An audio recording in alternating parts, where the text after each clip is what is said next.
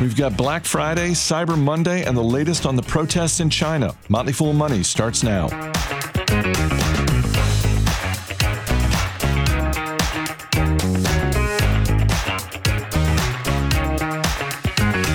I'm Chris Hill. Joining me in studio, Motley Fool senior analyst Jason Moser. Good to see you. It's good to see you. I'm glad I'm not still in a turkey coma. You and me both. It was close there for a minute. You and me both. I think you and I, because we were in our respective comas, we were not doing any shopping last Friday. And that puts us probably in the minority because Black Friday shopping hit a new record of $9 billion. And there are a few things we can get into here, but the data that popped out to me was MasterCard saying that sales up 12% year over year. That's what you want to see. Well, yeah, absolutely. And it is very encouraging from the perspective that the forecasts were a bit more tempered, right? I mean, I think the obviously ongoing concerns regarding inflation, interest rate environment making it more difficult to borrow. The general feeling was that consumers going to be a bit more conscious of those that type of spending, and maybe that will reflect as we get closer to the holiday. I'm sure it probably will. But based on the numbers there, yeah, I mean, it sounded like it was a very successful Black Friday. It sounds like. And I'm not sure how to take this. Like, I don't know if you saw the buy now, pay later data. I did not. But it's a buy now, pay later payments increased by 78% compared with the week before. And ultimately, buy now, pay later is making up a considerable portion of that total spent on Black Friday. And that's I guess encouraging in the sense that, you got another avenue for consumers to be able to spend. Buy now, pay later is still very much taking shape, right? There are a lot of questions still to be answered there, and you just have to kind of wonder if people aren't biting off a little bit more than they can chew. That's just it just kind of sits in the back of my mind there. I wonder because we've seen personal savings rate obviously is not an all-time low, but as low as it's been in the last decade plus, if not at an all-time low. Credit card balances are hitting record highs, and so now we have just one more way to spend money that we don't have. That bothers me a little bit, but it does sound like it was a successful weekend, and that's a positive. It is, and one more data point there. Prices only up 1% year over year, which of course is lower than what we've seen in terms of inflation. So I think you're right that the buy now, pay later data is something we're going to be keeping an eye on in 2023. A lot of times when we sit here on Cyber Monday and talk about Black Friday and the results, if there's a lot of spending going on, it's kind of a rising tide lifts all boats sort of thing. I think everything we've seen with major retailers in particular this year indicates that's not necessarily going to be the case. Yeah. And along those lines, there was some data put out by a company called Captify. It's an ad tech company that tracks searches online, and Amazon was not the leader in people searching for Black Friday bargains. Walmart was, and actually Amazon was fourth behind Target and Kohl's. Yeah. So this is a point you've made throughout the year that, Amazon, for as great a business as it is, for as great a performer as it's been for decades, they got more competition than ever. More choices now than ever before. Yeah, it's not the only game in town, and I think.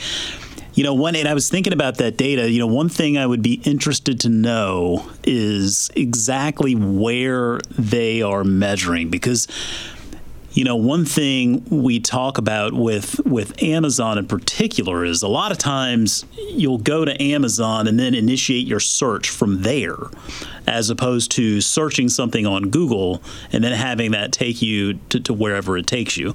And so I'd be curious to know if that data is just incorporating Amazon searches external to Amazon's properties, app, or website, or if it's something that incorporates searches that are initiated and conducted within actual Amazon properties. Because I think that does make a difference. As consumers, I think we become more and more trained, essentially, to search within Amazon, right? I mean, you go to Amazon, you kind of know what you're looking for, or you don't know and you want to search from there because it's ultimately more efficient because you know you're already going to Amazon in the first place. So it's its own search engine in that regard. But it does speak to, I think, this is not just an Amazon holiday anymore. I mean, there are more choices than ever before. I think Jeff Bezos has said on multiple occasions, I mean, he wakes up every morning. I think he says he's scared of the consumer because the consumer has more options and they can go anywhere they want. And so, that speaks to the philosophy of trying to be as customer centric as possible and trying to be ultimately the most customer centric company on the face of the earth. I think that companies like Walmart, Target, Kohl's, Etsy, Wayfair, all of these companies have done such a good job in really getting us to go website or mobile first. Now, I mean, some of these businesses, right? You have Etsy or Wayfair, for example. I mean, those are online businesses, but I think particularly in the case of something like a Walmart, where they have this massive store footprint, they've done a tremendous job in getting consumers to think online or mobile first, and then in-store would be the next step if needed, right? But they really, convenience has become very addictive as consumers. Now, Amazon, I think, probably kind of got that ball rolling for us, but that's a rising tide that is lifting a lot of boats now, Walmart being another one. And I think Amazon is really going to have to pay attention to that because, again, not the only game in town. Walmart has a tremendous footprint, physical and online. Yeah, it doesn't feel like it's just an Amazon landscape anymore. With the exception of Kohl's, and I think this is sort of due to where I was watching television at any given moment, but with the exception of Kohl's, every company you just mentioned, I saw a lot of advertising over the weekend, which brings me to the other topic I wanted to hit with you, which is the television ratings for the football on Thanksgiving Day, which set a record both in terms of the aggregate average of the 3 NFL games on Thanksgiving Day, but also in particular with the Giants-Cowboys game. 42 million people watching, the highest ever for a regular season game. And it really does seem like, for as expensive as the rights are for live sports and pro football in particular, they're delivering the eyeballs now more than ever. Well, yeah, and I mean they are benefiting from that long-term tailwind of tradition, right? I mean, it just Thanksgiving and the NFL just go together hand in hand. I do think that's something that's going to continue, and I think that we're going to continue to see the landscape shift as far as who gets these games, right? Because the 3 games that were on Thursday, if you watched them or if you didn't, but each network got one. So you had NBC had one, CBS had one, Fox had one. I don't think it's going to be too far down the road where we see Amazon having at least one of those games. We're seeing, and I'm not saying this will happen, but we're seeing Netflix is starting to dabble in the idea of sports. Now, depending on how far they take that, boy howdy, can you imagine the engagement, right? I mean, that is just guaranteed engagement. It costs a lot, but man, that really will bring a lot of people to your platform. And the fact that you incorporate advertising into the mix, I mean, that's just a very lucrative setup. And so I suspect, we'll continue to see that sort of shift in the landscape as far as who's getting these games. And I do hope the NFL is very thoughtful as to the scheduling, the teams that they pit against each other, because I think these were all good games. I mean, I watched all of them. They were all good games. I think that's really key to it, is making sure that you have actually good games on. But man, oh man, talk about printing money. Jason Moser, always good talking to you. Thanks for being here. Thank you.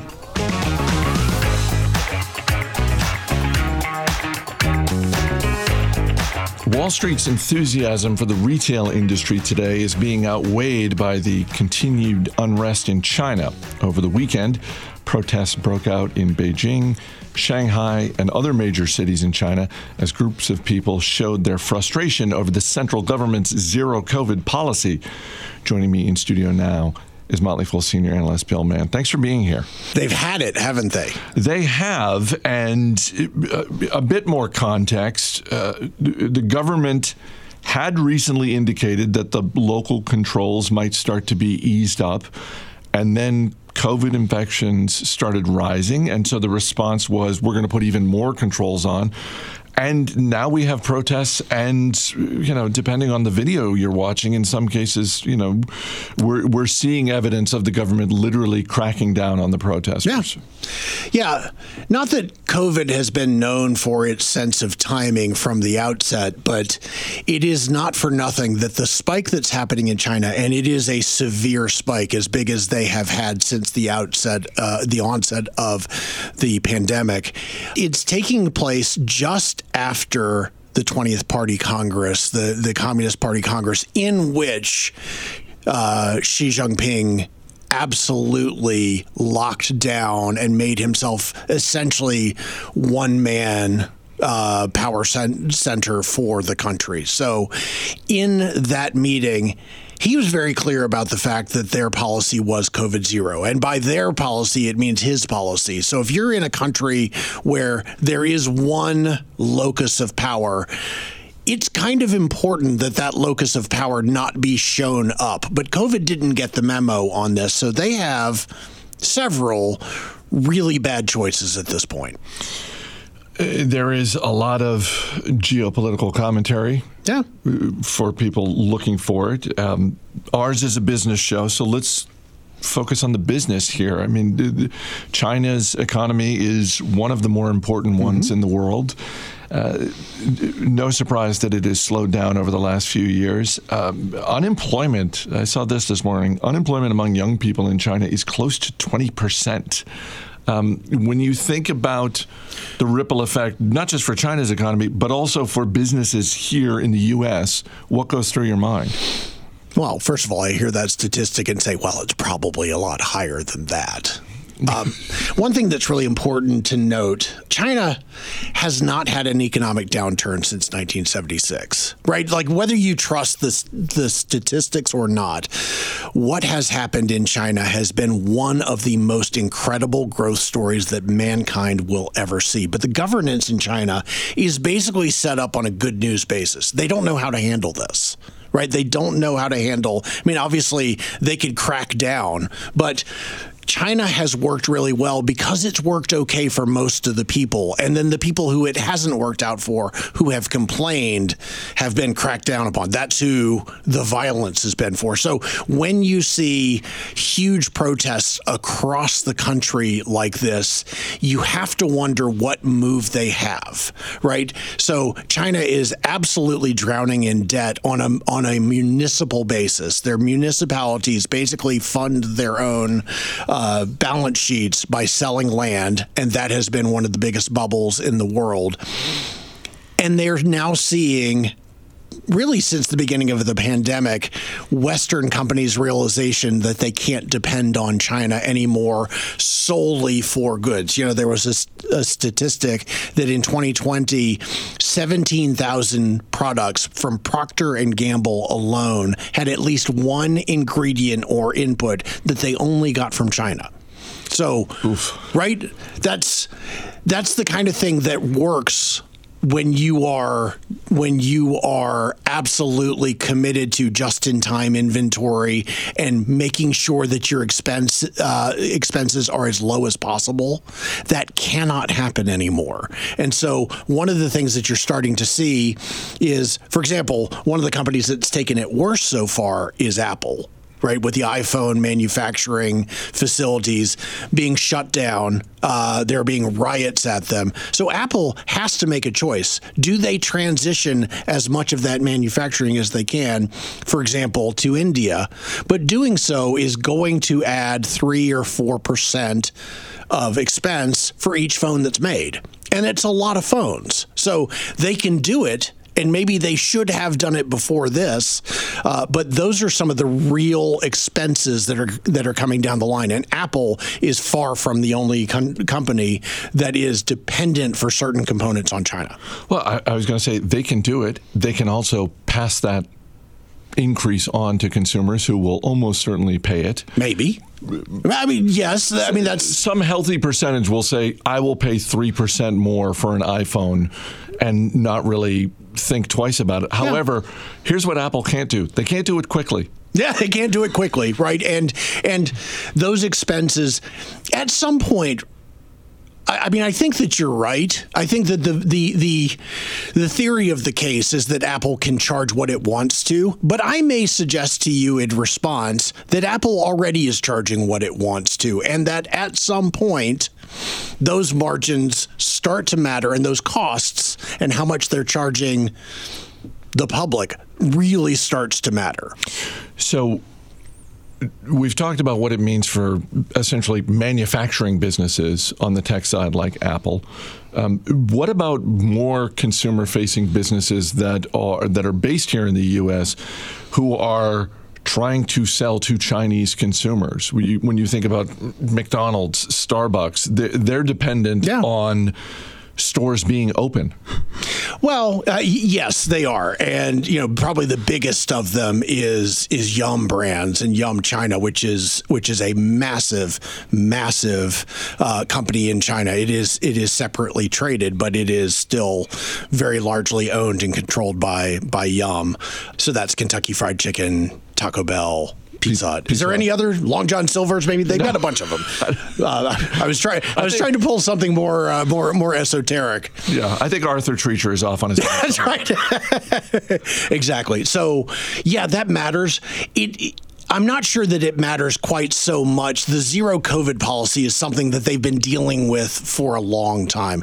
There are huge questions that have come up in China that I don't know that you can answer now, right? So one of the big problems in China is that the elderly, maybe more than any country in the world, have simply not listened and have not gotten vaccinated against COVID. Why? Why in a country that has some semblance of a control of personal behaviors has that been allowed to happen, and what are the costs that come downstream from that? And I don't know the answer, and I don't know that anybody else does, but there are no good choices for the Chinese government right now. So for companies that are dependent on China for sales, I almost think that you need to mark that down in your mind to zero for the upcoming future. Bill Mann, always good talking to you. Thanks for being here. Thanks, Chris.